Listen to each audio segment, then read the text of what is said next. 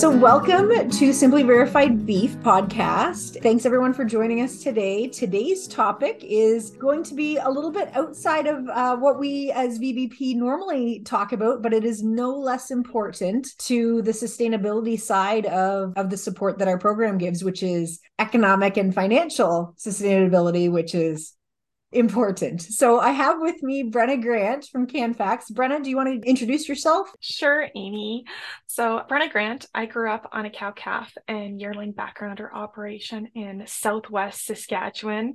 So I come from dryland country, not used to all the rain elsewhere in the east, but I'm executive director of CanFax and CanFax Research Services. And I would say that the big thing that's been exciting over the last 2 years has been the development of the Canadian cow-calf cost of production network. And the fact that we're building benchmarks based on different production systems. So yes, there's value in having a provincial average so that you know what the competitive landscape is in terms of who you're competing against. But this is about finding production systems similar to your own in terms of winter feeding practices, days on feed, calving date, weaning date, and asking yourself, what's the next step in terms of incremental improvement in terms of being more competitive, being more profitable, so that you can have the social sustainability and the economic sustainability on your operation. Yeah, right on. And one of the very many hats that I wear from being a part of a small organization is I'm not only one of the VBP coordinators, but I'm also act as the liaison to the National Cow-Calf Cost of Production Network from the Maritimes. So those folks from the Maritimes who participated in that last couple of years, I was sort of the go-between from a communications perspective. So Brenna, can you tell us what the final cost of production numbers were in 2021 for the East or in general? Sure. So first of all, we have 46 benchmark farms from 186 participating producers from coast to coast.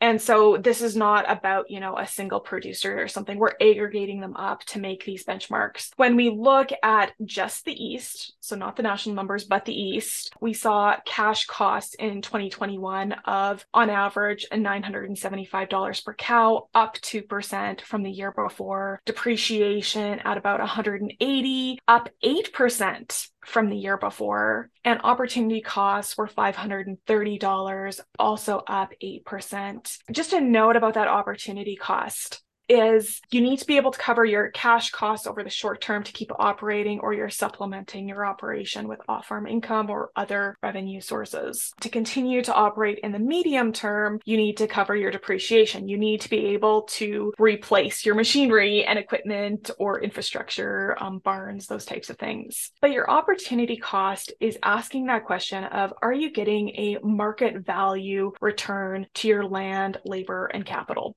And across the country, that opportunity cost is primarily made up of labor. Yes, land opportunity cost, depending on if you're close to an urban center or something, or you have high land costs, that can impact. And definitely there are places in the East where that is a story. But I would say the bigger thing on this opportunity cost being over that $500 is the fact that while the average wage for both paid and unpaid labor in the East and the West is similar, it's the fact that in the East, there are more hours per cow versus in the West, which does make that opportunity cost sound really big, because that then makes your total cost per cow, $1,685, or up 4% from 2020. But it's one where, I don't want people to be discouraged when they hear some numbers and they're like, ooh, that's higher than I normally would think of costs for the East. So we tend to talk a lot about medium-term costs, which are your cash and your depreciation, because you need to cover those to continue operating to be sustainable. We've often in some of our sessions here in the East, in the Maritimes anyway, have talked about what that opportunity or what that value of getting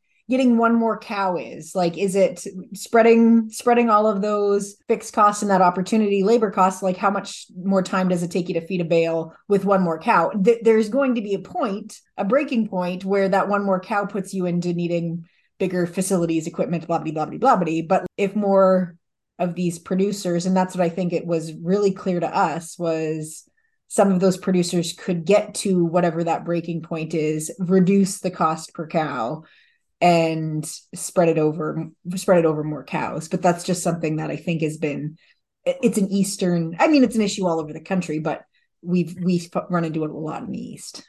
And recognizing that there are low-cost producers in the East. They do exist. We do have those benchmarks. So nationally, when you think of what is a low-cost producer, well, you need to be aiming for less than $800 per cow on the cash side and less than $1,200 on the total cost side. And in the East, we have farms that range between $600 and $1,470 per cow on the cash cost. So we do have low cost farms in the East. So is beef production in the East profitable? Yeah, so this is one where obviously it's not just about the cost side, it's about the revenue side. So we had, in terms of farms in the East, covering their short-term cash costs about 71%, which is actually really good because it means only about a third of your farms were relying on off-farm income to cover those cash costs. In terms of medium-term costs, your cash and depreciation, it was about 65% in 2021. We're covering that. And long term, your total costs, about 18% of the farms were covering their opportunity costs. When we looked at some of the data, because I've been on some webinars, and we'll put those in the show notes for anybody who wants to dig into some of the numbers a little bit further, because Canfax has got lots of data.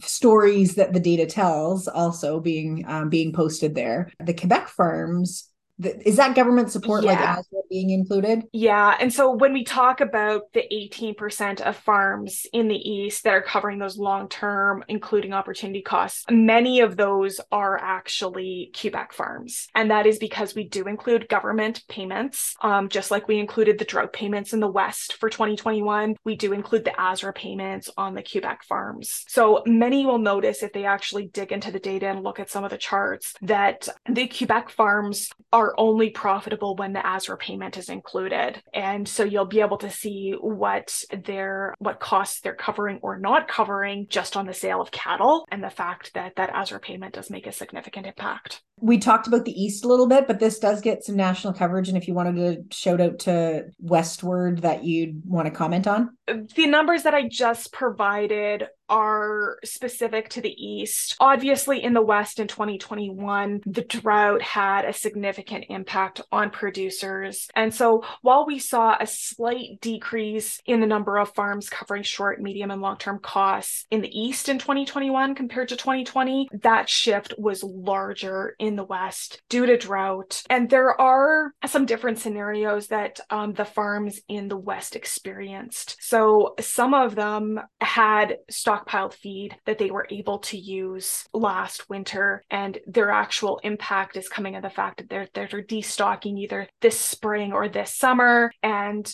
we really do know from scenarios that we did on rebuilding from drought and different strategies about rebuilding a herd after drought, is the fact that economies of scale make such a big impact. And obviously we need to consider rainfall and are your pastures in conditions that they can handle those cattle. And you definitely want to take that into consideration, because it's better to go slow, and so that you don't have long-term implications on carrying capacity of pasture. But we do have scenarios on the website for those drought rebuilding scenarios in the West. Okay, very good. So you've got enough data over these last couple of years collected that you've probably been able to figure out some trends. So what is it that some of the more profitable farms do? Yeah, so I would say that we've broken and done some analysis on the top, medium, and bottom third profitable farms. And we're looking at profits here now, not costs. And one of them is economies of scale. So herd sizes in the East ranged from like 35 head to 375 head. So we definitely got a range in the East to look at economies of scale. But the Maritime 3 farm is super interesting because it's the lowest cost farm with less than 100 head. And they're actually competitive with some of the herds that are 200 head and 300 head out in the east. And it shows that, yes, economies of scale matter, as you mentioned earlier, but you can also be really competitive and still be small. And so it's an opportunity for producers to really focus on getting better before you get bigger, because sometimes size simply masks poor management or high costs that when they're spread over lots of numbers, it's just not as big a deal. But both nationally and in the East, we also saw smaller mature cow size was typically found on the most profitable farms. And there was almost 100-pound difference between the low profitable group and the medium profitable group in the East, with, significant implications then on winter feeding costs. And that's obviously where a pile of the overall costs come on a cow-calf operation. And when we also looked at total costs, they were the lowest actually on the medium profitable farms, but feed and cash costs were the lowest on the high profitable farms, again, related to that cow size. So when we were looking at those high profitable farms for the East, sort of your medium term cost of cash plus depreciation was about $955 per cow. And so you're kind of aiming for that in the East, which is slightly different than that earlier number I gave, which nationally it's sort of that less than 800. You can still be really competitive with sort of a medium term cost of about $955 in the East. And one of the things that I thought was pretty unique about this particular cost of production discussion was that it included some future farm scenarios, like in the next 5 years, like what are some things after we've done all this discussion about what your current things are, what types of things do these producers want to either improve or work towards or install that? And I mean, some of the conversations that came around that just from the 3 or 4 or 5 producers that were in the Zoom room were I mean, I think they were valuable, even if it didn't get picked as the future farm scenario that you're doing the data analysis on. I think there was a few good takeaways that each producer took with them. So can you comment on what those future farm scenarios are and how they work? Yeah, so we used the 5% rule, which talks about the compounding effect of making small between 2 and 5% gains around productivity, lowering input costs, or focusing on your output price and your marketing efforts. And there were 2 scenarios that were selected by actually a lot of different groups across the country. And the first one was extending the grazing season through rotational grazing. And things that made that profitable included having a larger herd size. So again, economies of scale. It sort of is a recurring theme, but also farms that had feed cost savings that were the largest due to their initial daily feed cost being high. So if you have a high daily feed cost and you're able to reduce those feeding days and extend your grazing season, you actually had bigger savings. Farms that had potential to generate additional revenue by selling unused hay. So a number of farms overproduced their hay and then sold, and they had that as an outlet and a separate enterprise. And we only included that for farms that were already doing it, but the additional revenue really did impact the whole farm profitability. Next one was labor costs. And so this really was a question of that trade-off due to hours between instituting a rotational grazing program in the summer and having those hours versus your winter feeding costs. Some of those farms, when they were closer in terms of hours and costs per day, it had a fairly small and minimal impact versus farms that had like high winter feeding costs on a daily basis in terms of lots of hours or lots of other costs associated with it. And then pasture capacity, when you're talking about, actually being able to extend and have more grazing days, what is the potential capacity of your pastures? And we used an estimated 10% increase in stocking rate potential, which for some, that's going to be too little. For others, it's going to be too much for their operations. It really depends on what your current pasture health is and what the potential of your land is. The second scenario that we had multiple producers choose was tightening the calving season to a defined 3 cycles or going to an ideal calving distribution. And things that made this one profitable or not were the current calving distribution. If you're going from year-round grazing, year-round calving to a defined calving period, and there definitely had impacts about how big of a change it was. And also what kind of room for improvement there was, that going from 4 or 5 cycles down to 3, and how much that actually increased your weaning weights. But the one thing we did find is it really depends on where you're at in terms of your current weaning weight, and the fact that the gains in terms of total revenue at sale time can be offset by the price slide. So you may have more pounds to sell, but if you're getting the same total number of dollars per head, you're not necessarily hugely better off as an operation. I mean, that makes sense. And we've chatted a lot too. We work with some folks who are selling collectively, and we've used a little bit of that calf club model from Katy, Ontario, and just trying to get more consistent groups. And I think even if that calf slide isn't there, then maybe it's just the consistency is the value. If you can grab some extra pennies by maximizing the amount that's going into that ring in producer lot sales. What is the take-home message? So if you're going to tell producers anything, what's the leaving message from Brenna? Well, I would say that there's definitely value in keeping records and in doing cost of production, to know it for your own sake, to know where your operation stands. And if you want to be a part of the network, this is the last year to sign up. We're in our 3rd and final year. So if there is not a production system in the network that matches yours, we can get you in, and we'd be happy to get you in. The deadline is November 30th. Just go to www.canfax.ca. If you scroll down a bit, there's a link with the cost of production logo where you can sign up, and someone like Amy will be in touch with you about scheduling data collection. And fun fact, there is a little bit of an honorarium, so yes, that's not quite it is a little bit of time, but the honorarium is a good little carrot as well, so take a look at that.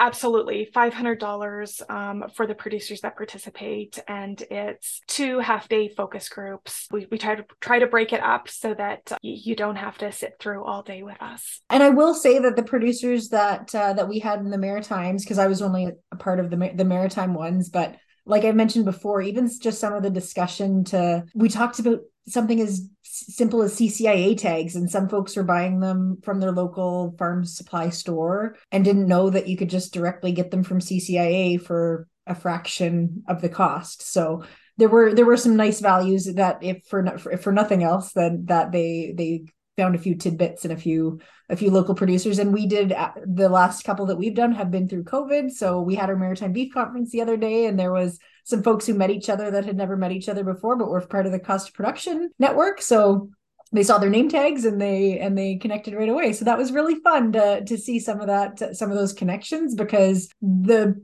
farm focus groups that you're put into, or production system focus groups that you put into, are really producers that are similar production systems to you. So you'll find kindred spirits, I'm sure, wherever you go. Absolutely. Okay, well, thank you very much, Brenna. Appreciate the time that you've taken here, and I will put all those links in the show notes. And yeah, anybody who's able to participate and wants to participate, you can sign up.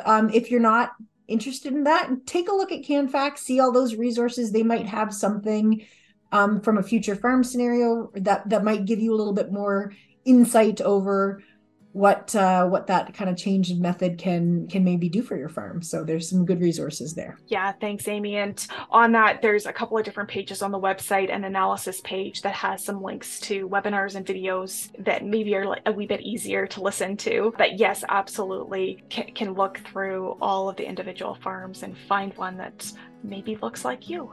Right on. Well, thank you very much, Brenna, and we will talk to you all later. You bet. Thanks, Amy. And we'd like to also thank our sponsor, the Canadian Agricultural Partnership, in communication with New Brunswick, Nova Scotia, and Prince Edward Island. And we will see you next month.